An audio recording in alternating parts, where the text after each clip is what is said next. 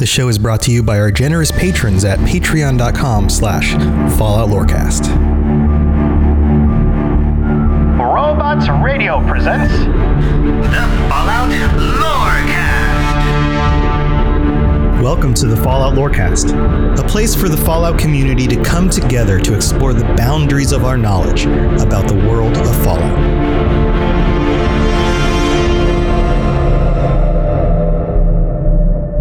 Welcome back to the Fallout Lorecast, everybody. This has been quite the episode already. We've been trying to get Lainey onto the show. She's been having some audio issues with her computer. So instead, you're going to have just me and our very special guest for this episode, the second episode we have for the month of Spooptober, a man who you might know from the Fallout community, one of everybody's favorite people, somebody who just loves to give. He has set up Fallout for Hope 2 years running now. We're coming up on our second year. He is the brains, the genius behind the Chad of Fallout 76 podcast, a wonderful streamer, a wonderful creator, and a wonderful friend of mine also from the Fallout Hub show, Kenneth Vigue. Welcome to the show, Kenneth. How's it going?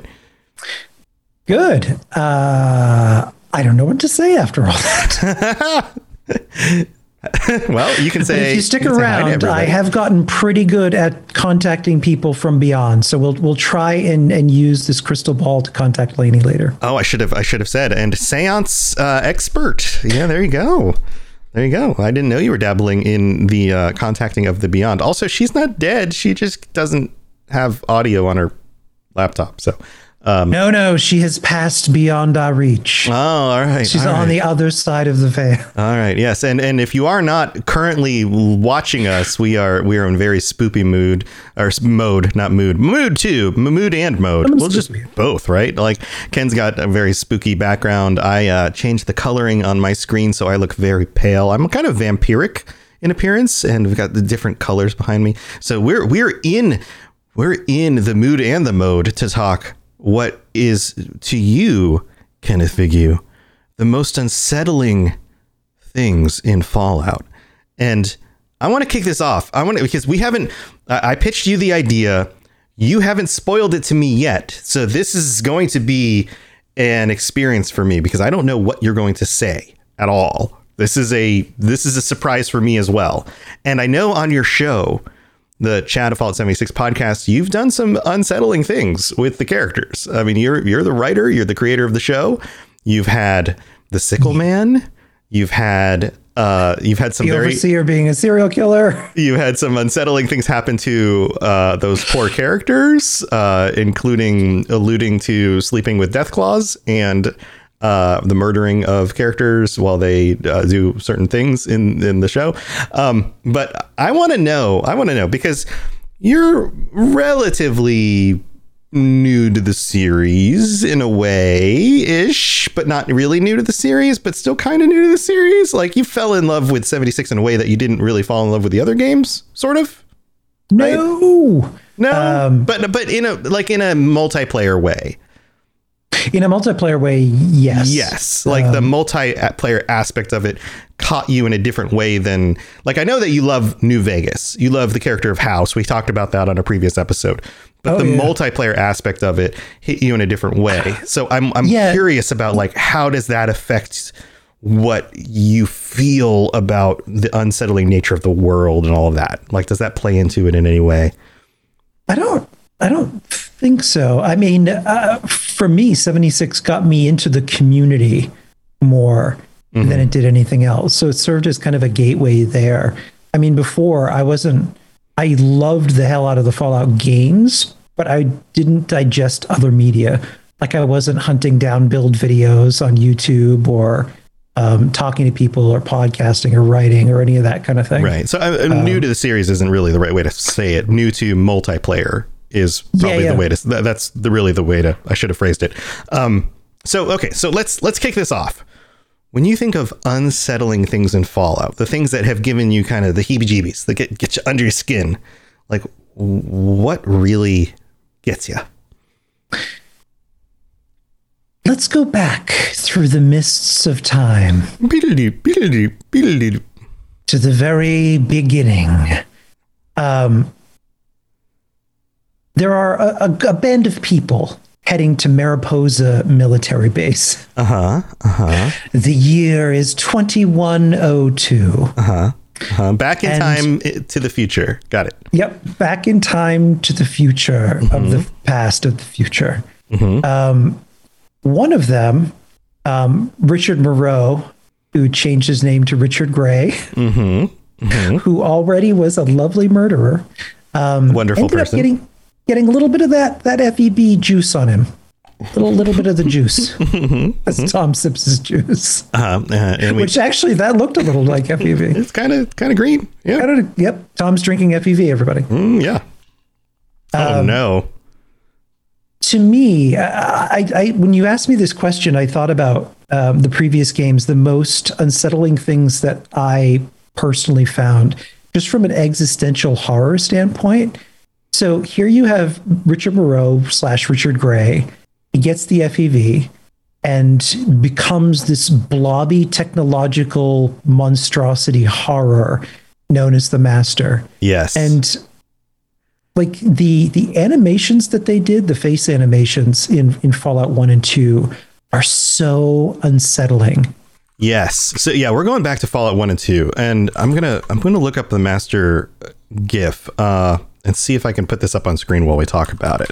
Like, it's properly terrifying the way that they animated the way in which they speak. Even Fallout 1, when you first meet the Overseer and he sends you out on that mission, it's just like all up in your face, close to the screen, and you can see like pores, and it's just unsettling. Oh, yeah. But particularly the Master, the way in which she's just sort of melted into the computers, is just a really horrifying visual, probably the most unsettling mutation that I've seen in all of Fallout history.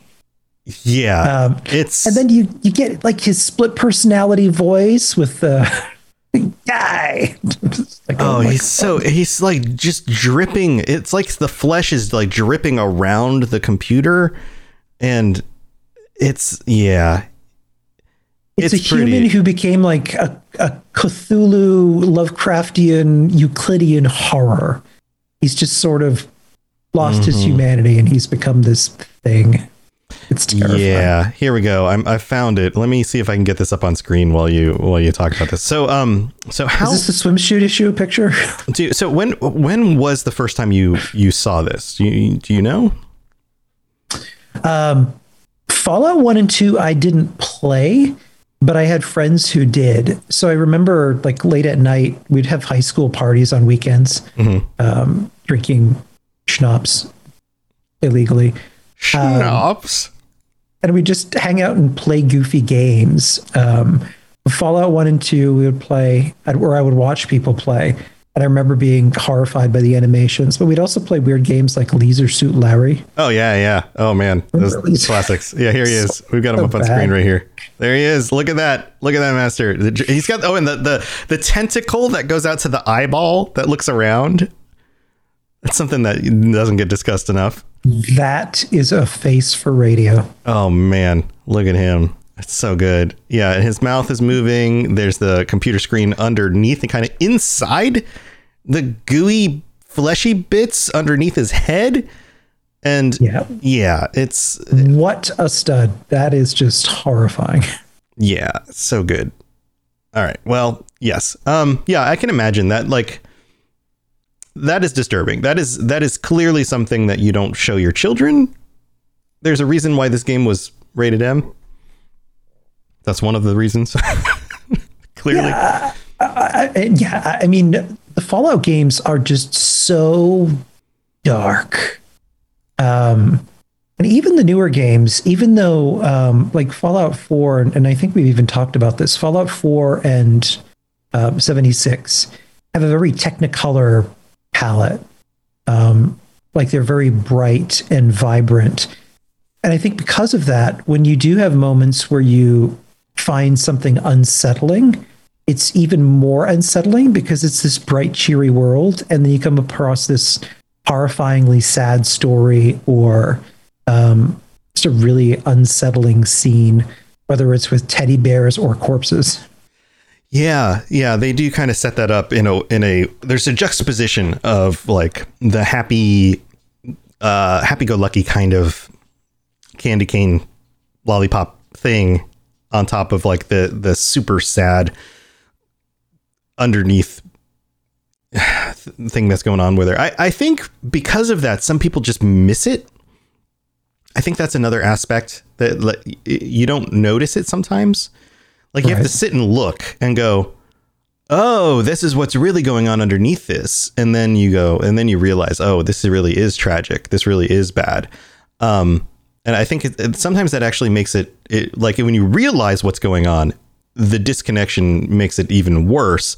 But I think that a lot of people who just play the game to shoot stuff and aren't paying attention to the story and what's actually going on, I think in some ways they just gloss over it. They don't see the terrible nature of what's going on. And so it kind of serves to do both things in a strange kind of way.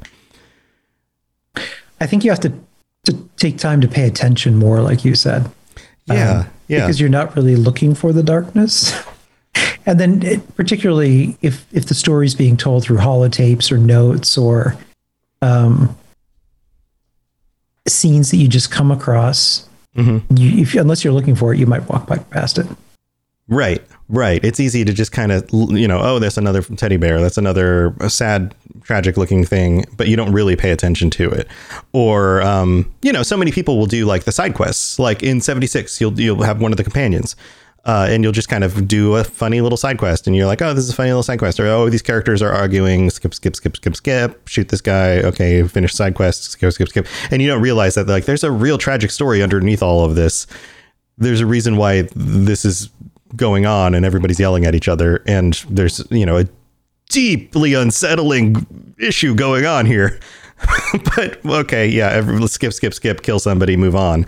Which, and I think we get kind of desensitized to that because video games, like video games, kill a thing, move on. But like pause, kill someone, that should be unsettling in and of itself, right? Like kill someone. Yeah, no, that's a problem. Like these are humans. Speaking of killing someone, that actually takes me to my next unsettling thing. Oh, okay. To me, the dark, bad ending of Fallout 1 is as dark as it gets. Okay. So like, lay this out for our listeners, especially the ones who never got to play Fallout 1. So you get captured and you're not given a choice. You end up having to disclose the location of your vault. And the super mutants just head on out there, bust their way in. And the cutscene that plays while you're being turned into a super mutant yourself, struggling in this burlap bag, being dunked into the same pit from Tim Burton's Joker movie. Joker origin story from the first Batman movie. Right. Like that looks like the same vat, exactly. So then the super mutants bust in and it is a cutscene of pixelated horror. They're just ripping people in half and shooting people. And then they cut to the overseer on like this OP tank with machine guns. His desk just rises up off the floor and is firing away. And it's you as a super mutant that climbs up on it and proceeds to beat the living crap out of it. Right. It's just, that is as dark as it gets. It's probably the darkest ending in any Fallout game I've seen. Yeah, you turn against the very people who sent you out in the wasteland to help save them. Yeah. Yeah, as a super mutant. Yeah. We don't get endings like that in modern Fallout games. Yeah, they do pit you against the other factions that you may have helped out at some point. Like you get the like either or options of like, well, do I save these people or save these people? Now I have to go against people that I might have become friends with. Like you do have the rock and a hard place dilemma, but you don't get the whole let's Fallout 3, for example. There's not a situation where you go evil and turn against Vault 101. That's not an option. I mean, you kind of can. I mean, you can pretty much just kill everybody. My favorite thing, because I found Amada so annoying. By the time you go, so here we're jumping ahead to Fallout 3, but you get summoned back home after leaving to solve a problem. And then after you solve the problem for her, she then proceeds to kick you out again. And at that point, you can just kill her, which I find to be very satisfying. I mean, you can, but it's not like it forces you into an ending that requires that, right? Yeah. Yeah. Yeah. Yeah. Nekomata in chat says, yeah, she's kind of a brat. Yeah, yeah. Like her dad wants to kill you, you kill him in self-defense, and all of a sudden you're the bad guy. What's going on here? What are we talking about? Yeah, the moral system. Yeah, man, putting a moral system into Fallout, it's got to be a tricky thing. You know, you're right. I'm trying to think. Fallout 4 and 76 don't have that degree of darkness that even we had in Fallout 3. Fallout 3 was pretty dark. Yeah, like there's a lot of, I mean, even talking about slavers, which I just don't think would fly in modern Fallout games. You've got racism issues, which are dark. Like you can't say racism isn't a dark issue. Very dark. It's a very dark issue, but you don't have the idea of like turning on the people who raised you. Like there's something there that's just inherently darker. Right. You know, because I mean, yes, objectifying other people simply because you don't know them is a dark thing, but knowing people and going against them, that's just even a step further because it goes against their trust. Yeah, it's Fallout 3 in New Vegas too. The dark choices that you have there are really interesting.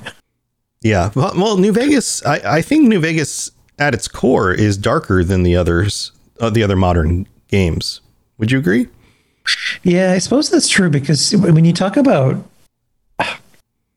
Caesar's Legion, yeah, good Lord. Yeah. I mean, you're talking about maybe 15, 20 minutes into the game, you're running into a town that has been set on fire and everyone crucified. And then that one derpy guy that had the haircut like Mo Howard from the Three Stooges is like, yeah, I won the lottery. Before he runs off into the sunset. Right. And then it's just a whole town crucified. It's just so, yeah. Yeah, that's pretty dark. Dark. So do you have something on your list for Fallout 3 and New Vegas? Are we going through each of the Fallouts? I thought we'd go chronologically. Okay. Yeah. Okay. Let's move into Fallout 3 then. You have something. All right. There? So Fallout 3 is an easy one. So Dunwich, yes, to me is the weirdest location that it ever stumbled into. And I remember vividly, I remember so much of Fallout 3 vividly because it was the first one that I played and fell in love with. But I remember I was playing late at night and I'm moving through Dunwich and you get all of these crazy messages as this person is slowly transforming into something, into this ghoul. And then he says the name Alzared. And Alzared is interesting because it was in Lovecraftian lore is the writer of the Necronomicon, the Mad Arab. So you've got this fun Lovecraftian tie-in, and then you get down into the bottom of it with that weird creepy obelisk and these extra creepy ghouls. I also did like too, when you get to the Point Lookout DLC and all of the weird stuff with the cultists and the Punga. Yeah. Yeah. And then you find the Krivbekne, the dark tome that you have to bring back, or you have the option of bringing back to destroy on that altar. It was, I think, one of the first ways that they tie in DLC back into the main game. That was done incredibly well. But I remember getting so freaked out moving through there because the encounters with things that threaten you they're well paced. Right. Meaning you don't. You're getting a phone call. Ken's getting a phone call. He's a busy guy. I had to mute my phone call. So the tie back in and the pacing of it. Yeah, the tie back in was done really well. Like you're able to get properly creeped out by the music and the atmosphere and everything. The excuse me, the Dunwich Horrors part of it, that whole building. Fallout 3 was my first introduction to the series, because although I should have probably been playing Fallout 1 and 2, I missed those games. I was playing other games and didn't know anyone else playing those games at the time. So I totally missed out on them when they were in the meta, right? When people were playing them, totally missed out. And so I jumped in at Fallout 3, and when I got to that building, when I didn't finish the main quest line, I started exploring the world. I got to the Dunwich building, and that was when I really started paying attention to the situational storytelling of the game. I really started reading the things I was picking up and noticing the environment. And then I got down to the bottom of the building, and it was almost like working my way through that building compelled me to do so because of the way that it was set up. And that's when it clicked, because I was still new to the game and I was still new to the series, but that's when it clicked. And I was like, this game is different than other role-playing games that I've played. This game is doing something different. It's referencing more than just its own world. The writers are pulling in influences from, Cthulhu-esque media. There's other stuff going on here. It really is doing more. And that, I think, is where, I don't know, my love for the series really just, I don't know, like that's what drew me into the series. That's what made me go, okay, I get this. And I was already a fan of Bethesda. I'd already played Oblivion at this point, and I was like, okay, this is going to be a great game. I'm really going to enjoy it. But that's where it really clicked for me. And I was like, okay. And I was very, very creeped out by the time I got to the bottom of the building. And I was like, okay, I get this. This is good. This is okay. I'm good. I'm down for the ride. If they're doing this with this building, what the heck else is out there in this wasteland? Awesome. Yeah, the Dunwich building was incredibly well done. Something else from Fallout 3 that was really sad and unsettling that you had to really look around for, the signals throughout the wasteland. So like you switch on, you find Signal Oscar Zulu or any of these other ones, and you just find sad mini stories of people who maybe survived the initial blast. Mm-hmm. And then did not fare well. Yeah. The Signal Oscar Zulu one I remember specifically because you end up finding this family whose boy was really sick and needed medical assistance, and it's just this call in the dark hundreds of years later. Yeah. And nobody came. It's just sad. That is very sad. And we're laughing at the sadness, which is kind of what you end up doing in these games, because there's nothing you can do. There's nothing you can do. Nothing you can do. It's very sad.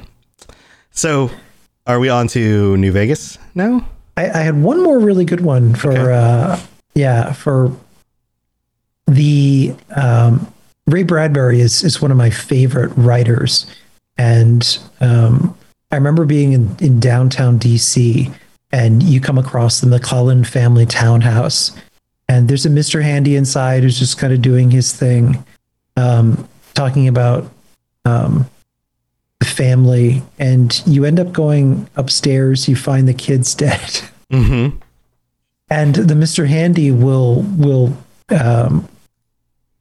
say the poem, "There Will Come Soft Rains," which is a really amazing story that Ray Bradbury did. But it was so dark in the way that Mr. Handy had nothing else to do. So it just was waiting for its family to give it a function, which will never come. And it's kind of like skipping forward to Fallout 4 when you finally meet Cogsworth again. He's been doing nothing but, waxing the car and taking care of the hedges and then maybe scaring off some scavers for hundreds of years. Yeah. Like well, things slowly break down over time.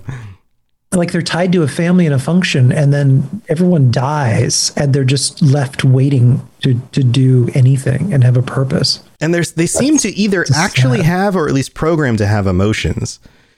Yeah, they very much do. Like Cogsworth definitely was really emotional several times throughout that. Yeah. So is it a glitch? Do they develop emotions? Are they intelligent enough that they like have emergent AI, or are they just programmed to seem like they have emotions to make them fit in better with the family? You know, like which is it? And I don't know that we have an answer for that.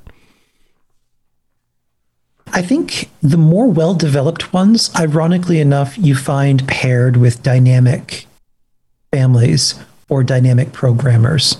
Rose the Raider, we're skipping ahead here to Fallout 76, but is a perfect example of someone out of love programming her to be essentially the replacement for a deceased woman. Right. Yeah. And she plays that really well. The personality is there. The intonations are there. It's all intents and purposes a perfect recreation of a living person. There was a lot of love, care, and attention put into humanizing that robot and giving it that intellect and personality and intelligence. And the same is true with any of the other really good Mr. Handys that you find, or even Miss Nannies. They develop a personality of their own depending on the family that they're with. Cogsworth's a great example because he had such a close connection to your family. I'm trying to think of some others. Even Ed E. So Ed E. from New Vegas, we're talking about nothing but an IRA, and all he does is beeps and boops. But Right. You develop an attachment to him. And even the one that you end up meeting when you're chasing after Ulysses that ends up sacrificing himself for you. I was upset about that. Like I developed a familiar connection to him, and I didn't want to sacrifice him. Yeah. Yeah. So I downloaded a mod so he would survive. So you hacked the game. I done broke it. You done broke it. Well, tell you what, why don't we take a break, because we've got some patrons to thank, and we'll come back when we'll move on to New Vegas, the creepy things about New Vegas. Yeah. All right, here we go. Hello there, old chap. Good to see another of General Atomic's finest, still eager to serve. All right, we're in the middle of the show, and we've got our patrons to thank, especially our Liberty Prime patron, Jared B. He's our Liberty Pie Man. He goes by Pie Man sometimes. And we also have Southern Rage and Stagger and Stumble, our tier 5 sentry bots that we get to thank every week. And if we've done anything to help you get through your workday, your commutes, your workouts, or your upgrading of your Mr. Handies, then please consider going to patreon.com/Fallout Lorecast and checking out all the different tiers. And you could even for the low price of $1 or $3, if there's even $1 openings, you can get into those, or the $3 tier 2s, you can get ad-free episodes and help support the show. And we would love the support. Currently, we have 46 different patrons, and there's also stickers and t-shirts that are limited edition, and these will go away once they go out to our patrons. They go out every 3 months, and so go check those out. They're up on the Patreon. You just got to scroll down, look at all the pictures, and they will never be up on the store. They will only go out to patrons, and once they're gone, they are gone. And they're just for you guys to say thank you so much. We did not raise the prices. We added those in as a way of saying thanks. And so go check those out. I think they look awesome. And I'm really jealous because I will never have one, but you guys will. So congratulations. So that's what we got going on with that. Also, we have some new patrons. I'm going to start calling these out every week so I don't miss anybody. The newest patron we have is Thunderhead. Welcome to the Patreon, the Thunderhead. Thank you for subbing. And we also have a new review on Apple Podcasts from Crazy Viper, who just found the podcast. Crazy Viper from Great Britain says, favorite podcast. 5 stars. Just found your podcast and already can't stop listening. Huge Fallout fan. Love the lore. Thank you so much, Crazy Viper. We really appreciate the support, and you guys are awesome. So thank you again for all the support. Very, very, very much appreciate it. All right, let's move on with the rest of the show because we got some more crazy, spoopy stuff to talk about. Here we go. If you have any questions about Nuka World, I'd be delighted to answer them. Out right, Ken, what do we got to talk about here for New Vegas? What really creeped you out? What's really unsettling? Out of all of the vaults that I've ever encountered in any Fallout game, Vault 11 to me was the most unsettling on so many levels. Okay, so Vault 11. Yeah, and lore-wise, it has a lot going on, so I made some notes. Okay. So Vault 111 was a social experiment in the same way that many of them were. And what made Vault 11 interesting is that it was very much like Shirley Jackson's The Lottery or The Wicker Man. Right. This is the one where they sacrifice somebody every year in order to and keep the vault going, basically. And this gets into some pretty dark territory. So the experiment was they had to sacrifice one of them each year, or the computer would kill everyone. In actuality, what it was designed to do is if they chose not to sacrifice anybody and say absolutely not, then the experiment would end, the door would open, and Vault-Tec would commend them essentially for their commitment to human life. Yes. So that was the solution if they were brave enough to do it. And of course, nobody did it. But they didn't. Right. And by the time the Vault 11 inhabitants actually stopped, there were only 5 people left. Right. Where this gets into some really dark territory is that over time, this ended up evolving into multiple different political factions. So you had voting blocks that were the Allied Service Workers Bloc, the Divine Will Bloc, Human Dignity Bloc, Justice Bloc, United Technicians Bloc, and the Utilitarian Bloc. And they would nominate and support overseer candidates based on their own goals. So picture our political system on crack. Right. Yeah. Because it's not like there was just like Republicans, Democrats, and then independents and, whatever. There's all of these different people vying for power. Where it gets into a sad part was the final overseer that vault ever had. And prior to that final election, so the Justice Bloc was led by a guy named Roy, who sexually coerced a resident, Catherine Stone, to go up for overseer. And they threatened to nominate her husband, Nathan, should she resist. So we're talking about rape here. Yeah. I discussed this episode. Speaking of themes that would never happen in modern Fallout. Oh, absolutely. Yeah. Holy crap. Yeah, I did an episode on this one during the Vault series. But yeah, absolutely. This is not a modern, usually by modern Fallout, I mean 3 New Vegas, 4 in 76. But yeah, if we're talking 4 and 76, this would never come up. A Bethesda made Fallout wouldn't cover this. This is just the Obsidian and original Fallouts, right? This is not one that they would not go here. And I mean, in a way I can see that, but when you also talk about survival situations and things that would happen, and maybe in a way that our podcast goes into darker territories, these are things and situations that do happen because they happen right now in everyday life. So we're talking post-apocalyptic. Of course, these kind of things would happen, where you're talking about really dark themes of blackmail and rape and all of these things. Yeah. So Catherine, she gets her revenge on them, killing them off one by one, until she was the last overseer standing. She ended up dissolving the election process. Said that the position of the overseer would be chosen at random using the Vault's computer system.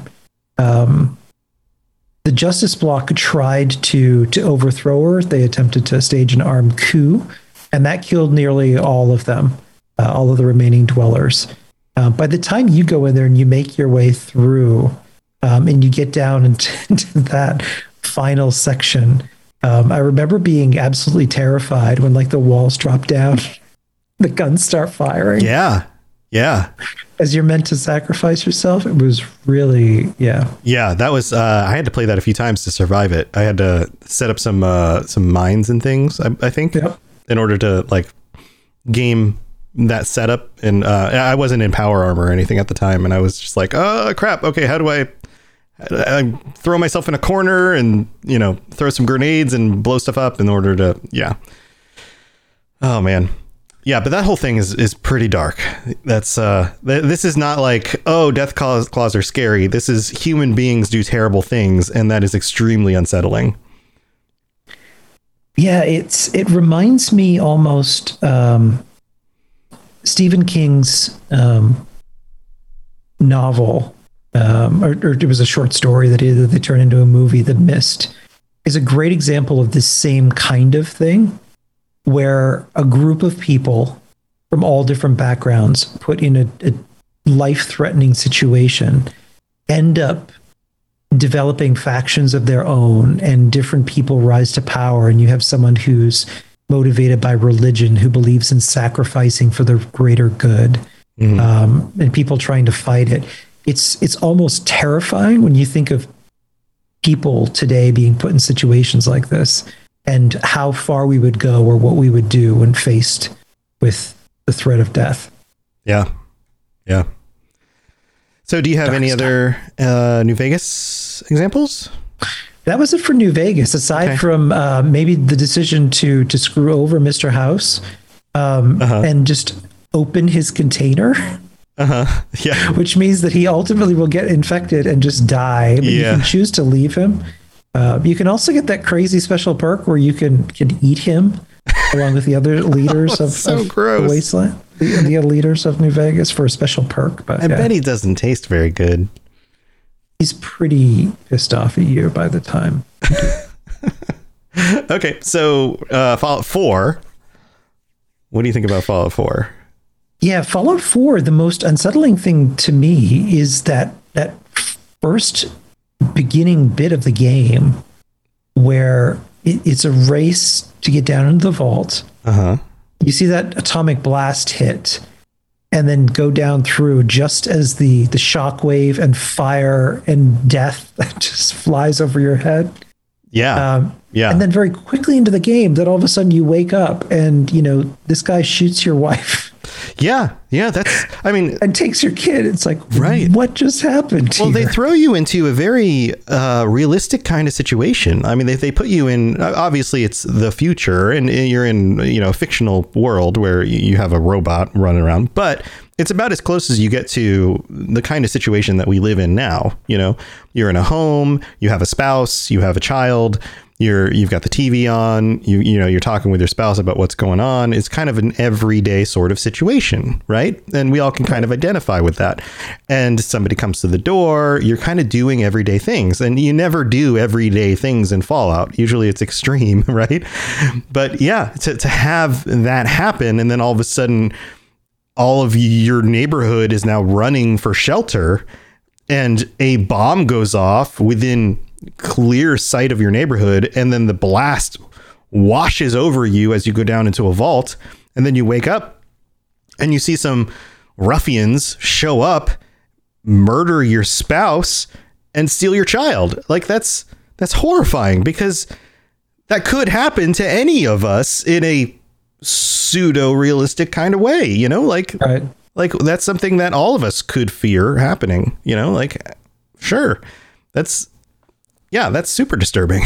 Like that's not super far-fetched. Like, again, a death claw, none of us are really worried about leaving our house and running into a death claw out in the wilderness. Like, that's not going to happen. Maybe somebody's, living in a part of the country where they might run into a bear. Sure. That could be a concern, right?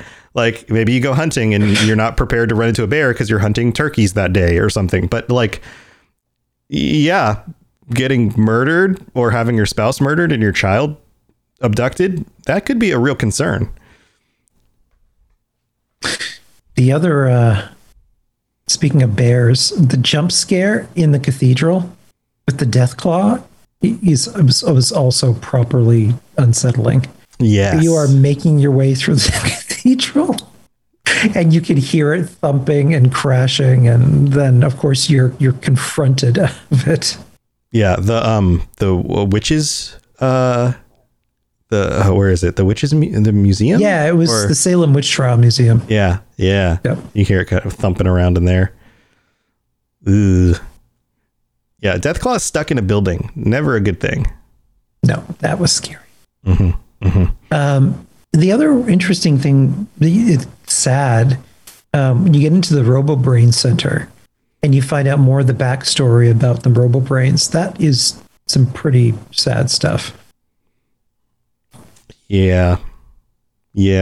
Brains stuck in machines. That's kind of depressing. Yeah, it really was. Yeah. What do you think about the living in the what was the DLC with the mist and the people up on the shore? Yeah, Far Harbor. The spooky mists and dealing with that whole situation. That's kind of unsettling, right? Yeah, I mean, the creatures coming out of the fog was definitely freaky. To me, I think the most weirdest thing about that one is you go on that random thing. I can't remember the name of it. It's the red something. I remember a fisherman telling the tale. Mm-hmm. So you go out looking for it to this island. Mm-hmm. It ends up being a nothing burger, and then the real one comes. Right. And it's just this gigantic, like Mirelurk queen with this red eyeball. Yeah. But the idea of like living in a place where like dark, creepy mists are and monsters come out of the mists, like that's some traditional horror type stuff, you know? Oh yeah. That's pretty fun. All right. So is that it for Fallout 4? That's it for Fallout 4. Okay. So now we're up to the modern one, Fallout 76. What creeps you out the most about Fallout 76? Fallout 76, Alpine River Cabins. One of the first places when Reclamation Day that I found myself wandering out. So, you see, this is cute cabins. I wonder if I can plop down my camp here. And in those early days when you first emerge from the vault, you're trying to figure out still where you can even drop a camp. And I thought, this is perfect. Like there's this little cabins. So you go inside and then everything just goes downhill from there. You've got doors slamming behind you and pictures rotating. And you're like, what is going on? Like, and when I came through that part, it was night. Uh-huh. And I hear this screaming and I'm like, what is going on? Uh-huh. Yeah, that's pretty cool. When I first got there and I started noticing things were going on, like I had played enough Fallout that I was like, okay, what's up? Like, what is going on here?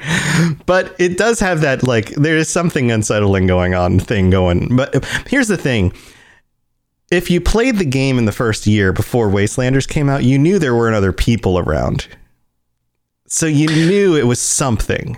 You know what I thought it was? I thought it was a Wendigo. Oh, like okay. I saw what the Wendigo looked like, and I was like, nope. So I was waiting for that jump scare. Like I thought when I got to the final cabin, it would like bust up out of the floors. Okay. Yeah. See, I knew there weren't any other people around, so I knew it wasn't like humans. So it must have been like automated. There was some sort of automation happening, which kind of ruined it for me. Had I waited and got there after Wastelanders, then I may have actually thought there was somebody out in the woods that was like in trouble or something, because it wouldn't have been spoiled for me, you know.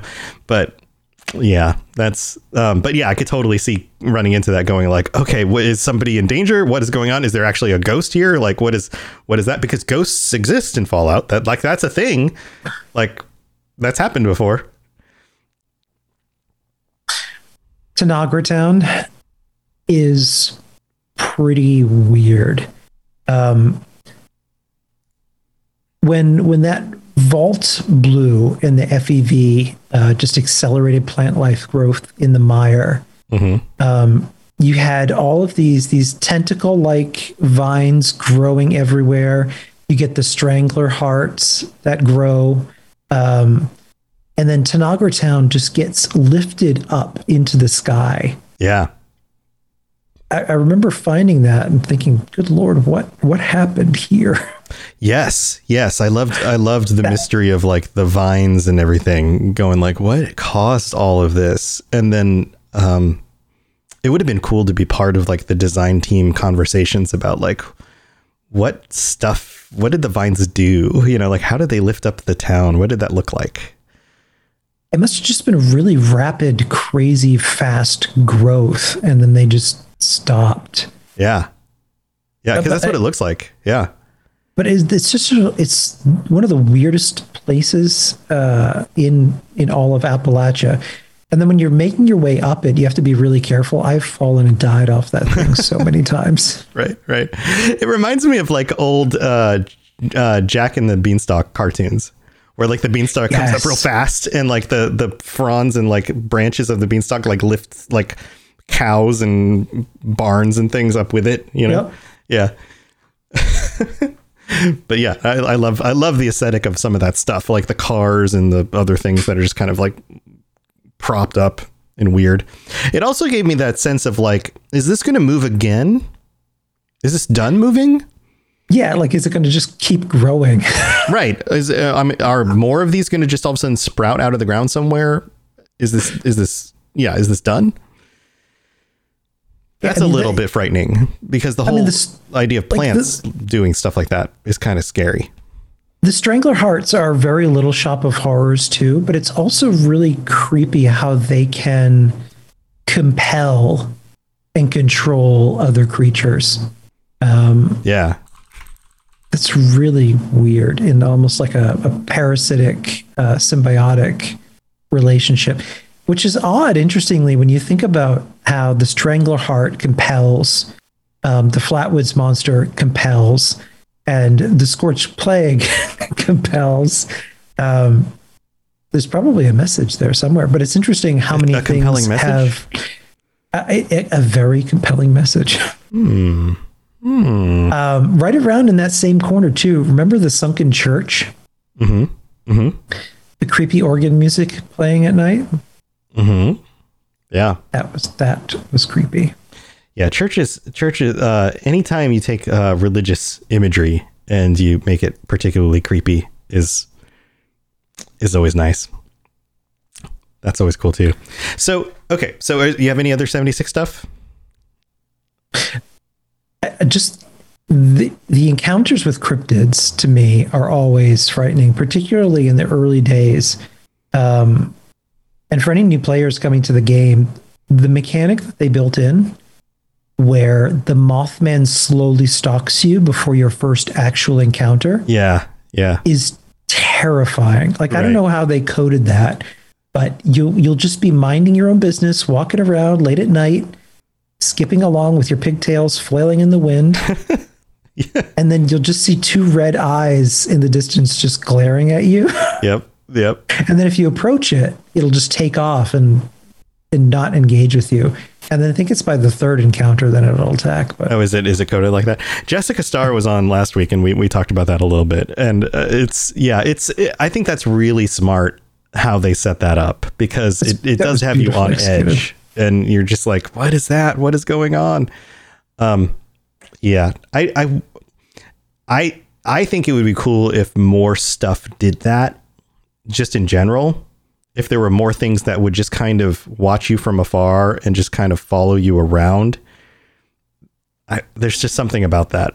This idea that like, yep, I'm being followed. This is creepy. When they used to do this, and it's unfortunately that new players now won't get a sense of what that was. When they first started dropping bits and pieces of the Van Lowe quest line, we're all looking for the sheep squatch, and we started getting little bits and pieces of it. You find the bodies in up on the hill on the cliffside. What was that? Was it Beckley or? I think it was Beckley. I don't remember names. I'm so bad at names. Up on the cliffside where you find two people and then just these huge spikes sticking out of them. Mm-hmm. Or you'll have a random encounter where you'll find just this nest in the middle of a road, and you'll hear the in the distance. Wait, what was that? Do that again? That's my best sheep squash. Was that Danny DeVito?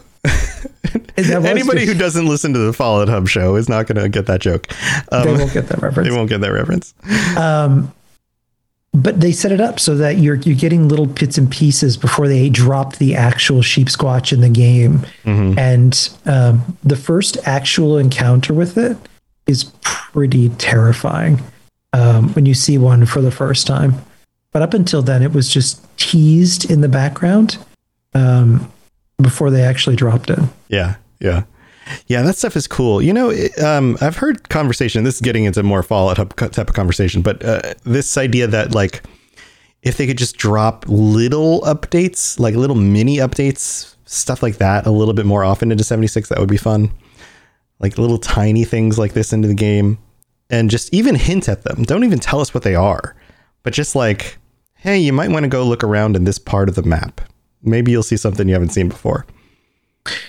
Yeah, I enjoy when they give us mysteries to solve that aren't really relevant to anything. They just give us something extra to do.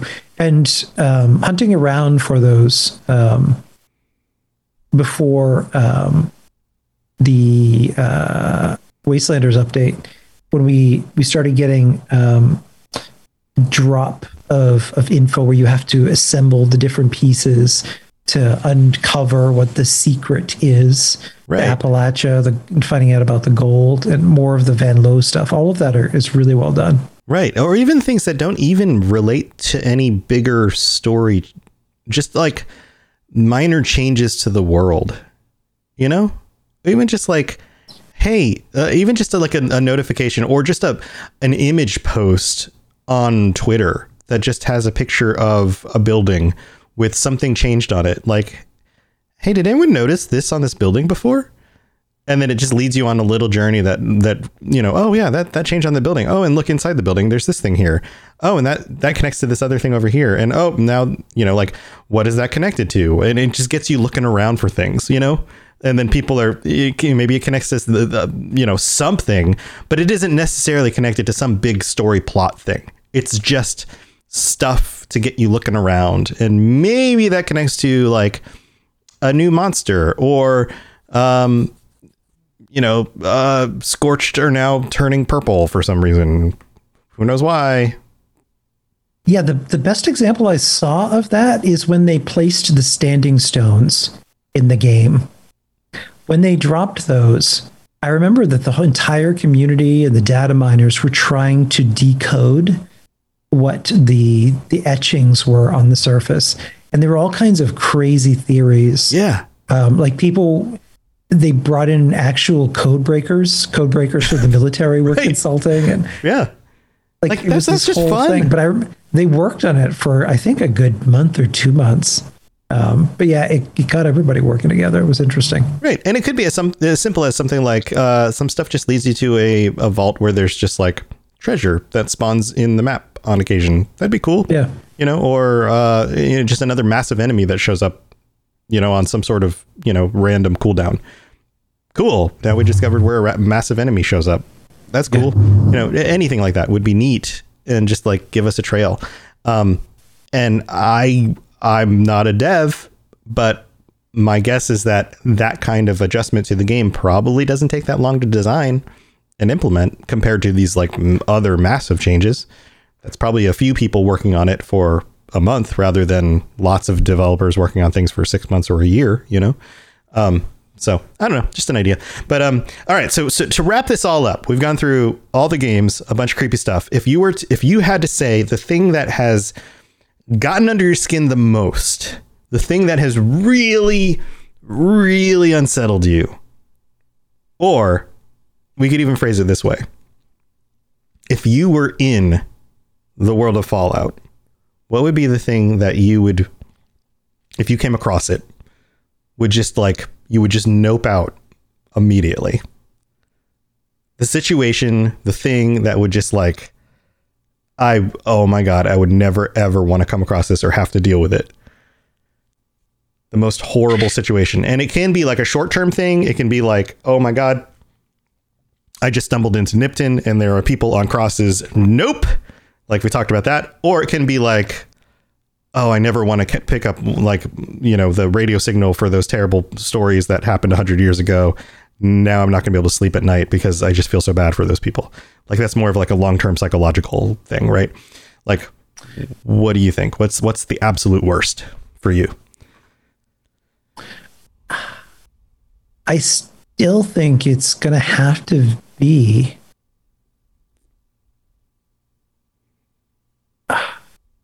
yeah, it still has to be the Master. Yeah, the Master's still just the worst. I would just say, you know what? Screw the water chip, screw everything that's going on here. I'm going to go build a little house and you all can figure it out. Because there's a man blob thing on a machine and I'm not really interested in any of this. Right. Okay. Like you finally get to the place where you get face to gooey, drippy face with the Master and he just starts doing his like weird talky thing at you. And you're just like, see you later. Never mind. I just killed however many super mutants to get here. Roll credits. Nope. I am done. You're the thing behind this? No, thank you. Okay. Nightmares forever. Yeah. All right. All 13's over there. Here's a map. Leave me alone. Goodbye. All right. I'm going to go crawl in a hole. I'm going to go live in a hole for the rest of my life. Just leave me alone. I'm good. All right. Cool, man. That's awesome. So I know you're working on some fun new stuff for your Chad Fallout 76 show. What do you have coming down the way? I know you have some like massive episode stuff going on. Like what else is coming? Yeah, we do. We just dropped a mini-sode that Clint Winbury, who voices Moose, wrote, and it is so funny, called The Great Beer Run. And in the next few days here, we're dropping part 1 of our Dark Halloween special. I was going to, and this is kind of also a follow-up hub conversation. Normally, I like dropping mega episodes because they're kind of like almost feature-length movies. Yeah. But what I found, and I even polled on this, people like hour-long episodes. So even if I break it up into multiple parts, they prefer that as opposed to like these 2 or 3 hour episodes. I agree. I find it easier. Yeah, I find it easier to get through an hour episode and then pick up on the next release than to remember to go back and continue listening through a really long podcast. Yeah. So I'm going to drop that part sooner, but it sees the return of Mr. Dark, played by Andreas Somville. It is probably, speaking of unsettling things, this is the darkest episode we have ever done. Oh boy. It goes into some pretty dark territories. And Simon's character is going to be changed significantly after it. Never be the same again. He will not be. But it also introduces a new character called Dolos the Archivist, played by Bethesda's Ferret Bowden, nice. Which I was really excited to write for, and he did an amazing job. Oh, that's great. Yeah, Ferret's such a cool guy. That'll be exciting. He really is. It'll be cool to hear him. Well, that's super fun. Anything else coming that you want to share before we head out? After that, it's full steam ahead for Fallout for Hope, which is December 4th to the 19th. Yes. So be ready for that. Lots of people will be streaming and supporting that. And we've got a big goal this year. We do. What's the goal? $500,000. $500,000. They need to relaunch the, what was the name of that movie? Why is that Austin Powers? Austin Powers. My brain was just blanking on that. Austin Powers. That would be really funny. I would love to see another Austin Powers film 20 years later. Yep. Oh man. But yeah, $500,000 for the children, to help the children. Fallout for Hope. Last year, how much did we raise? How much was it? $109,000 in 1 week. In 1 week, and this year is going to be a much bigger. Planning. Yeah, no planning. So this year we've been planning since January, ironically enough. Mm-hmm. And this year, St. Jude's has partnered with us directly. We have corporate sponsors. as well as staffing, and it's just put together a lot more tightly. So for 2 weeks, we're really confident we can nail that goal. Right. So we have a bunch of streamers, a bunch of people, the Fallout community gathered together, raising money for St. Jude's. And this is to help children, people, families, children who have special needs, special medical conditions. And yeah, they specialize. It's life-threatening children's diseases, most of which really is childhood leukemia. When it first started, when the hospital opened, the survival rate was 20%. But thanks to the hospital, they've got that up to 80%. That's amazing. That's amazing.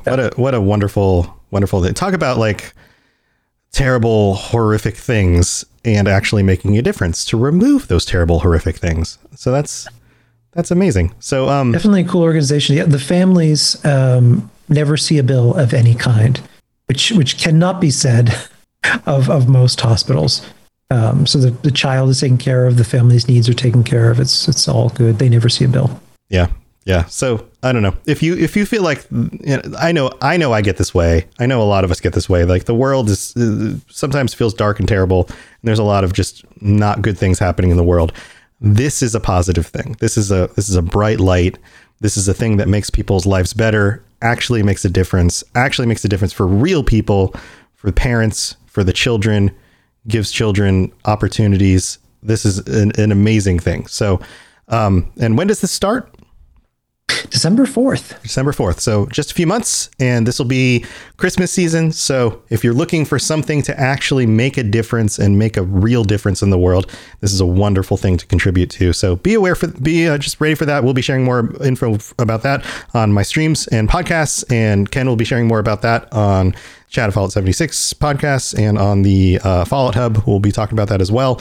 And if you want to tune into any of those shows, they're all on the Robots Radio Network. Ken and I are also on the Fallout Hub. We post an episode almost every other week-ish where we talk about the Fallout 76 with our good buddy Dave. And you can tune into my shows in the mornings. I do streams now in the mornings where I'm either editing podcasts and videos and things like that and chatting with you guys to help answer questions about content creation. I'd love to share any of the information that I've got stored up in this noggin with you guys to help with your own ideas.